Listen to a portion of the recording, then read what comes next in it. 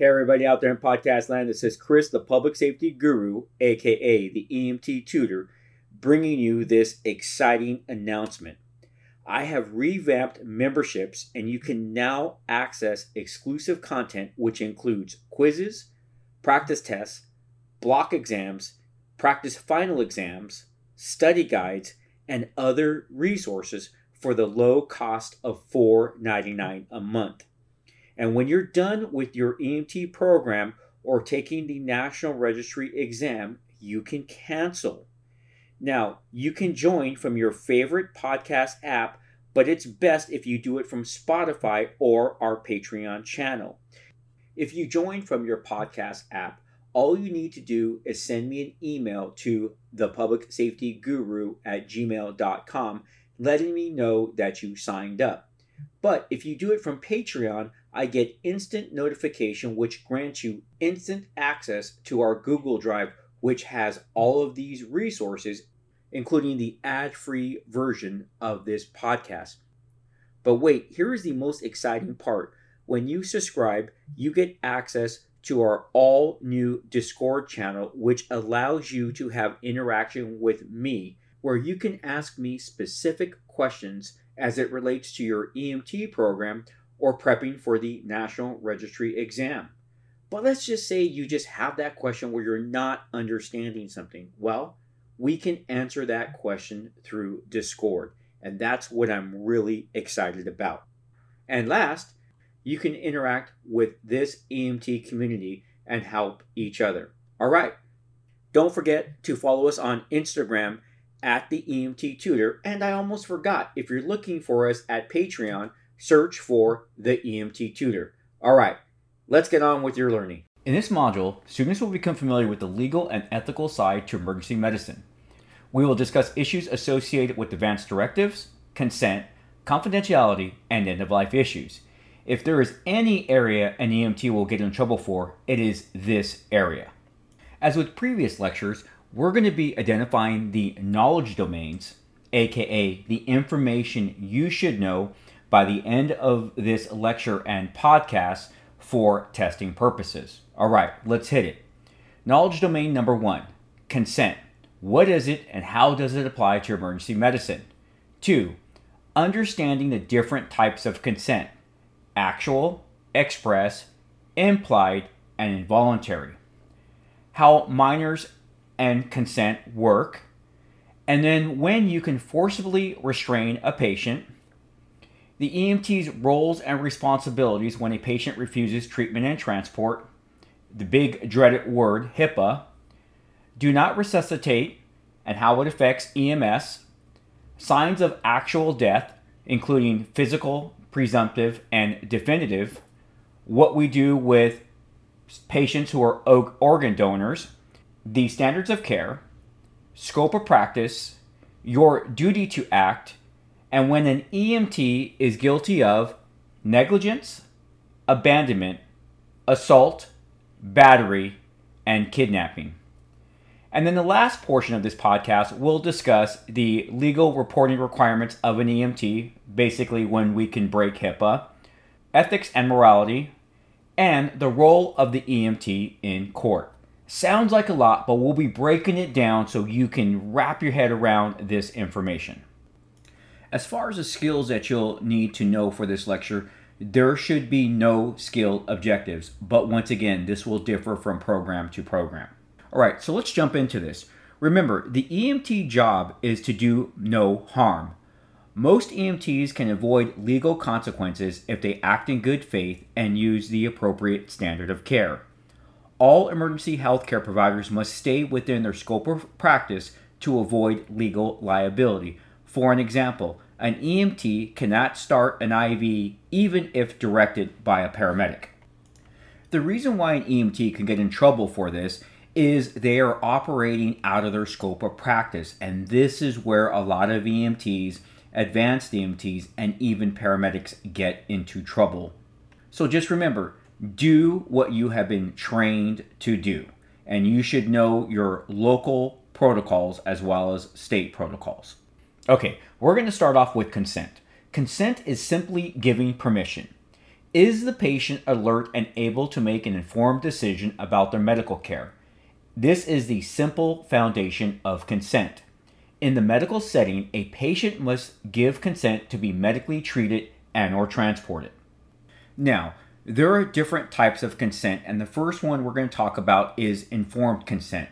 It can also be called actual consent. So, dependent on the text that you're using, it'll either be informed or actual consent. Now, this consent is the consent of a conscious, alert adult. We'll discuss teenagers and pregnancy later, but this is your adult patient. Now, factors to consider are: 1. Is the patient age of consent? Number 2. Are there any mental limitations such as learning disabilities, brain disease, etc.? Number 3. Is the patient impaired by alcohol or drugs? Number 4. Is the patient's medical condition an impairment? Number 5. Does the patient present with any hearing or vision problems or disabilities? And last, number 6. Does the patient understand English or do they need an interpreter? The best way to remember actual consent is: first, is your patient of legal age? Have you informed them of who you are and the fact that you would like to treat them? And did they give you verbal consent to continue treatment? Remember though, even though a patient gives you consent, they can withdraw that consent at any time, even if it means it's detrimental to their health and well-being. Express consent. Express consent is everything we just talked about. However, in this scenario, the patient does not verbalize their actual consent, but makes a gesture indicating they're giving you permission. For example, let's say you ask the patient if you can take their blood pressure and they respond by giving you their arm instead of saying, yes, you can. This would be express consent, as they are expressing their consent through bodily movements. This is the best way to think of the differences between express and actual consent. In my experience, one of the other areas that EMTs have trouble, especially in testing, is the differences between actual consent and implied consent. So let's talk about implied consent. This form of consent applies to patients who are unable to provide actual or express consent. This consent normally applies to those patients who are unconscious or in a situation arises when the patient cannot provide any consent.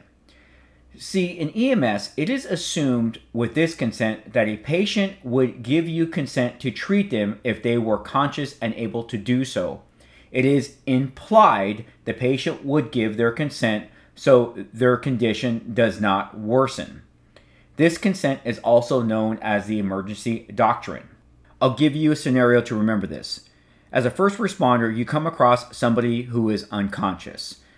You evaluate them and find they're in cardiac arrest and there's no family around. It is implied that the person in cardiac arrest would want you to save them. And that's what this consent is. Involuntary consent is the next consent we'll discuss. Now, involuntary consent is a form of consent which applies to the following groups. Number 1, the mentally ill. 2, developmentally delayed. And number 3, those patients that are in a behavioral crisis. In this scenario, the patient should have a caretaker or guardian who can give you consent. Adult patients are normally under some type of court protection, conservatorship, and as such, law enforcement should be called to provide consent if no legal guardian is available. So to sum this up, remember, there are 3 types of consent that deal with adults. We have actual consent, express consent, and implied consent. You need to know and understand those. And then for those special patients, we have involuntary consent, and you need to memorize those special groups. Now let's move on to the last type of consent, and this is the consent that deals with minors. The long and short of this topic is that minors cannot give consent.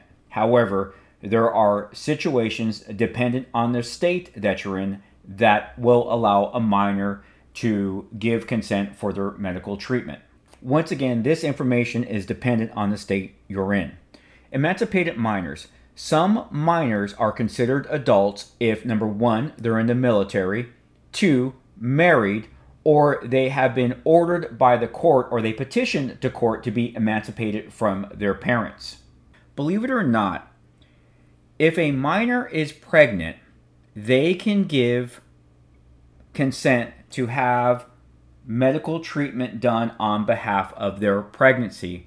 However, if they had a broken arm as well, they technically would not be able to provide consent for you to treat their broken arm, but you could provide treatment for the pregnancy.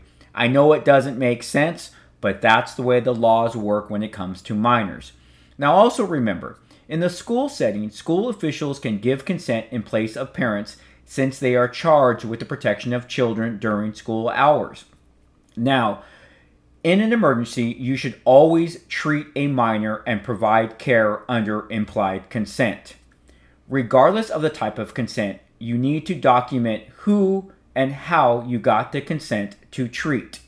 This is what you need to know about consent, and if need be, I would re-listen to this lecture prior to taking your quiz, test, or national registry.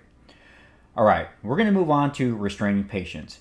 In certain situations, an EMT may have to forcibly restrain a patient. If you have to restrain a patient, I would advise that you ensure that law enforcement at a minimum is en route to your incident. And once that patient has been safely restrained, make sure you document when they were restrained and how they were restrained. And remember the number one rule: we never restrain patients face down. I know we've already talked about consent, but I also need to remind you that patients can actually refuse treatment and transport regardless if it means them dying from their decision. Patients who are alert and oriented may refuse medical treatment even if the treatment is needed to stay alive. A patient can withdraw consent anytime during a call. If a patient refuses treatment or transport, ensure you document and, if needed, contact medical control. And then document any witnesses if possible and have the witnesses sign your documentation. Remember, we're in the medical care business. You should first ensure the patient is conscious and alert. Educate the patient on the possible consequences of their decision, and let the patient know that they can call you back if need be. Another area that EMT students have difficulty with is confidentiality, HIPAA, and what information can be released to law enforcement. So let's discuss confidentiality first. The Health Insurance Portability and Accountability Act of 1996 made changes to patients' privacy. It outlined that patients' medical history is confidential, as well as your assessment findings and the treatment you provided. An EMT must be familiar with what information they can release. For example, when an EMT is transferring care of their patient to a nurse, they can provide their assessment, findings, and treatment. Yet, if a police officer asks the information for that same information, this information is protected and may be restricted under certain conditions. Patient's information and records can only be released if a patient signs a waiver, there is a subpoena, aka warrant, or for billing purposes. Well, an EMT should know what HIPAA is all about. There are 4 components to HIPAA at the EMT level. First, it is all about patient privacy. Second, it's about the information that can be released. And 3, the responsibilities of healthcare providers in regards to protecting patient information. And last, the penalties that are associated with violating HIPAA. Patient health information is considered any medical information or other information that can be used to identify a patient. Remember that. This is what the definition of patient health information is. We are going to now transfer over to advance directives, or otherwise known as living wills. An advance directive is a legal document which provides guidance to healthcare professionals for patients who are dying from a terminal illness or who have elected to not be resuscitated due to their medical history and/or age. Now let's talk about the most common advance directive you're going to see when you're in the field. This is known as a DNR, do not resuscitate. A DNR will normally state a patient does not want CPR if they are in cardiac arrest. Now, a DNR does not mean we do not provide medical care. When someone is dying, sometimes they will require some supplemental oxygen and or suction to allow them to die humanely. This is where the EMT and paramedic will still provide some medical care, but when the patient finally goes into cardiac arrest, no heroic measures will be conducted. Now, when you're evaluating the legitimacy of a DNR, there are a few things you want to take a look at. First, does the DNR describe the patient's medical condition or problem? Is there a legal guardian signature, or did the patient sign it themselves? There should be physician signatures, and if there is an expiration date, the expiration date should not go past the last 12 consecutive calendar months. Now, you do need to know your local protocols, as DNRs differ from state to state. Another advanced directive you may come across is called a Physician Orders for Life-Sustaining Treatment, POLST, or a Medical Orders for Life-Sustaining Treatment, MOLST. Now, in these, there are 4 critical components. First, these advanced directives explicitly describe medical orders and directions for the patient. They must be signed by the authorized medical provider, and then medical directions should be sought when you find these orders, and they're normally for terminally ill patients. We're now going to talk about the signs of obvious death. First, we have what we call presumptive signs of death, and that's when the patient is unresponsive to painful stimuli, there's no carotid pulse or heartbeat, there's absence of chest rise and fall, the patient has no type of muscle reflexes, the pupils are fixed, dilated, and non-reactive, there's no systolic blood pressure, the patient is cyanotic, and you're already noticing a decreased body temperature. Now, we also have definitive signs of death, and these are what we call the obvious signs of death. So you're going to have possibly decapitation, incineration, mass insanguination. You may find that the patient has what they call dependent lividity. That's that purple bruising on the dependent parts of their body. The patient may also have rigor mortis, stiffening of the body, and the patient may also have putrefaction, which means you're already starting to smell the signs of decay. Not all patients who die will be medical examiner cases. However, there are some that will be. Those will be suicides, murder, deaths from an accident, suspicious deaths, deaths involving infant and children. Now, the one thing you need to know is your local and state protocols when it comes to these type of cases and when you have to make mandatory notifications. All right, now let's start talking about the legal side of being an EMT and when an EMT can get in trouble when they do certain things or when they don't do certain things. No matter where you work at in the United States, you will have a scope of practice. While a scope of practice differs from state to state, a scope of practice is the bread and butter of an EMT. A scope of practice dictates what treatment an EMT can provide, and this is defined by both state and local protocols. Now, in regards to the type of orders an EMT can come across, there are 2 types. There are online orders and offline orders. Online orders are when an EMT makes a telephone or radio communication to a doctor to receive guidance on certain treatment that a patient should receive. And then what we have is offline, which is what the majority of EMTs work under. Offline are standing orders and protocols.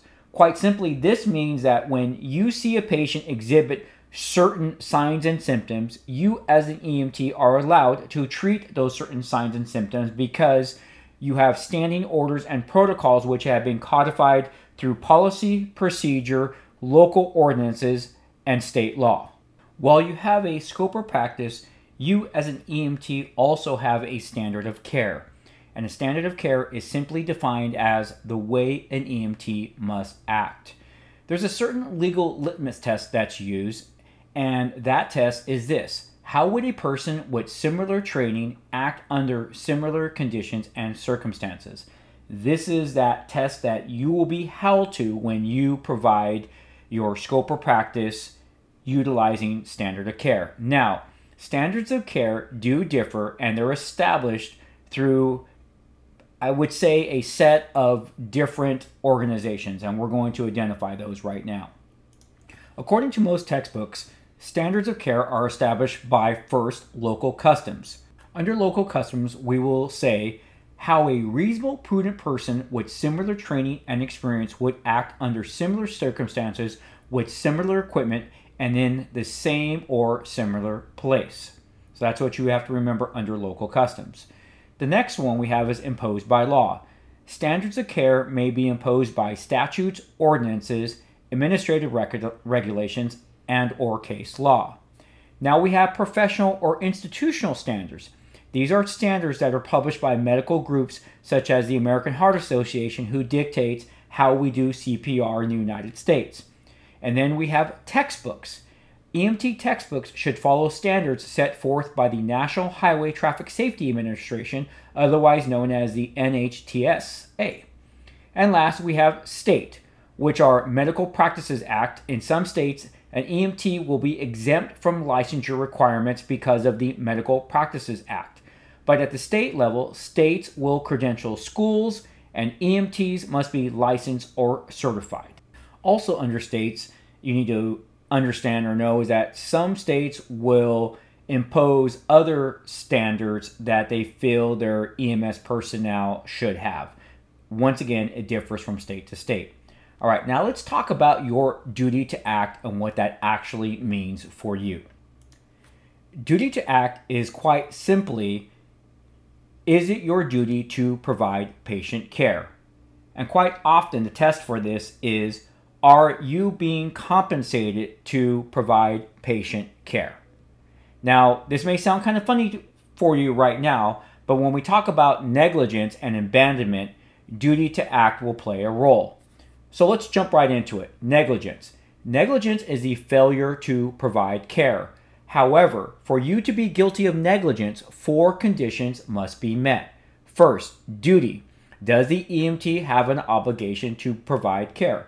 While this may sound dumb, remember there are parts of the United States where EMTs are volunteered and or paid, or a combination of the two. So when we're trying to determine if an EMT is negligent, we must ask ourselves, was the EMT on duty? And if they were, then they could be negligent. But this also protects the off-duty EMT, because when you're off duty, there is no duty to act. All right, so let's get to the second component, breach of duty. The EMT does not act or provide the standard of care. And we've already talked about standard of care. Next, we have damages. The patient is physically or psychologically harmed. Last, we have causation. There must be a cause and effect between the breach and the damages. Quite simply, did the EMT's negligence lead to the patient's physical or psychological harm? Besides negligence, there is another thing an EMT can be guilty of, and that is abandonment. Abandonment is the termination of care by the EMT without the patient's consent, and or the EMT failing to ensure the patient's care continues from someone of equal or greater training.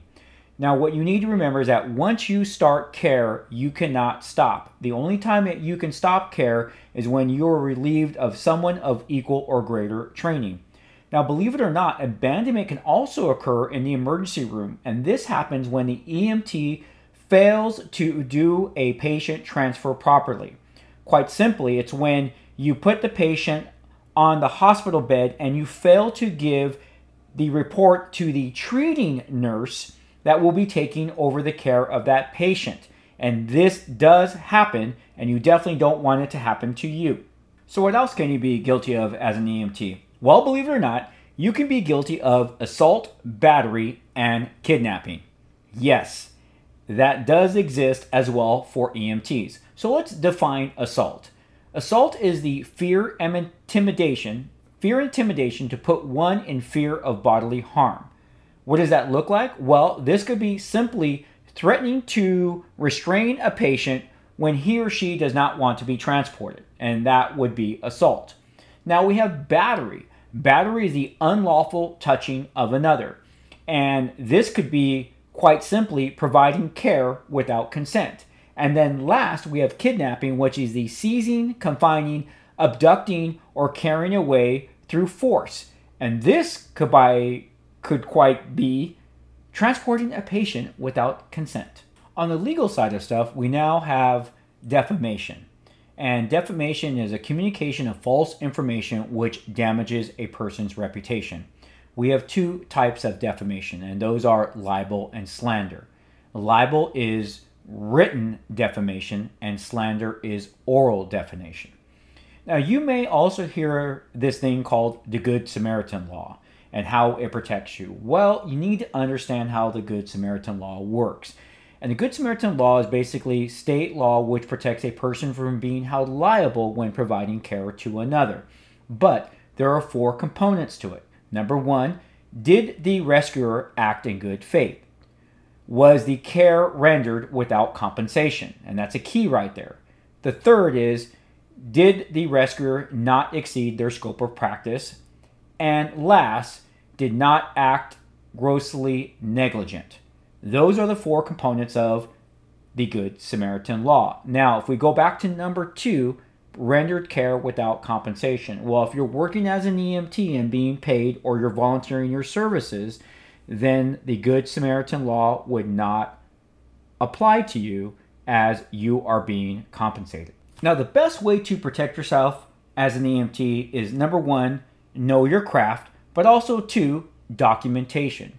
Ensure your reporting is complete and accurate, as it is a written account of what treatment was given to the patient. Remember, if it is not written down, it did not happen. Your documentation could be used for legal proceedings to either protect you or be used against you. All right, we're going to be going back to mandatory reporting requirements and what you're allowed to report despite HIPAA regulations. Once again, refer to your local and state protocols. However, these incidents are usually the type of incidents that must be reported. They include child or elder abuse, childbirths, injuries related to a crime, suicides, dog bites, assaults, domestic violence, overdoses, sexual assaults and rapes, communicable and infectious disease exposures, deceased persons, and crime scenes. All right, let's round off this podcast with ethical responsibilities. All right, ethics is the philosophy of right and wrong. Quite simply, it is doing what is right when no one is looking. When it comes to ethics and the healthcare provider, the EMT has certain ethical responsibilities to their patients, co-workers, and the public. You may hear a term called bioethics. Well, bioethics are issues that deal with the practice of healthcare. Remember, most of your decision making, you can usually rely on rules, laws, and policies.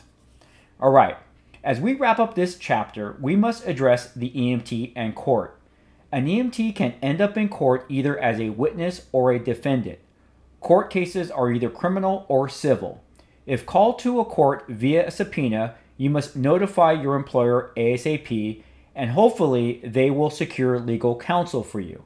If not, you should secure legal counsel for yourself. During the preparation phase of a case, which is known as the discovery phase, this phase is where sharing of information takes place. Both sides have to share the information that they have. Usually at this phase is where depositions are done, witnesses are interviewed, and usually in the discovery phase is where most cases are settled. Regardless if you're a witness or a defendant, tell the truth, refer to your documentation. Dependent on the case, your attorney may utilize certain legal defenses such as statutes of limitation, government immunity, and contributory negligence. Under statutes of limitations, certain cases have a time period in which they must be filed. In government immunity, municipal agencies have certain immunities which mean you cannot be sued as a healthcare worker. Or If certain damages are sought, those damages are limited. And last, contributory negligence is when the plaintiff is responsible for their injuries based upon their actions. An example would be a patient who was drunk driving and caused their injuries, and their drunk driving is what placed them in the situation that they were in. All right, last, let's talk about types of damages. There is compensatory and punitive. Compensatory damages compensates the plaintiff for their injuries and or damages, whereas punitive is intended to punish the offender so they do not do what they did before. Don't forget that there is exclusive content available to members. You can sign up through Spotify, Anchor FM, or heading on over to thepublicsafetyguru.com. There you will find study guides, quizzes, and resources with the library growing weekly. We also will be offering private tutoring. Thanks again for listening, and happy EMTing.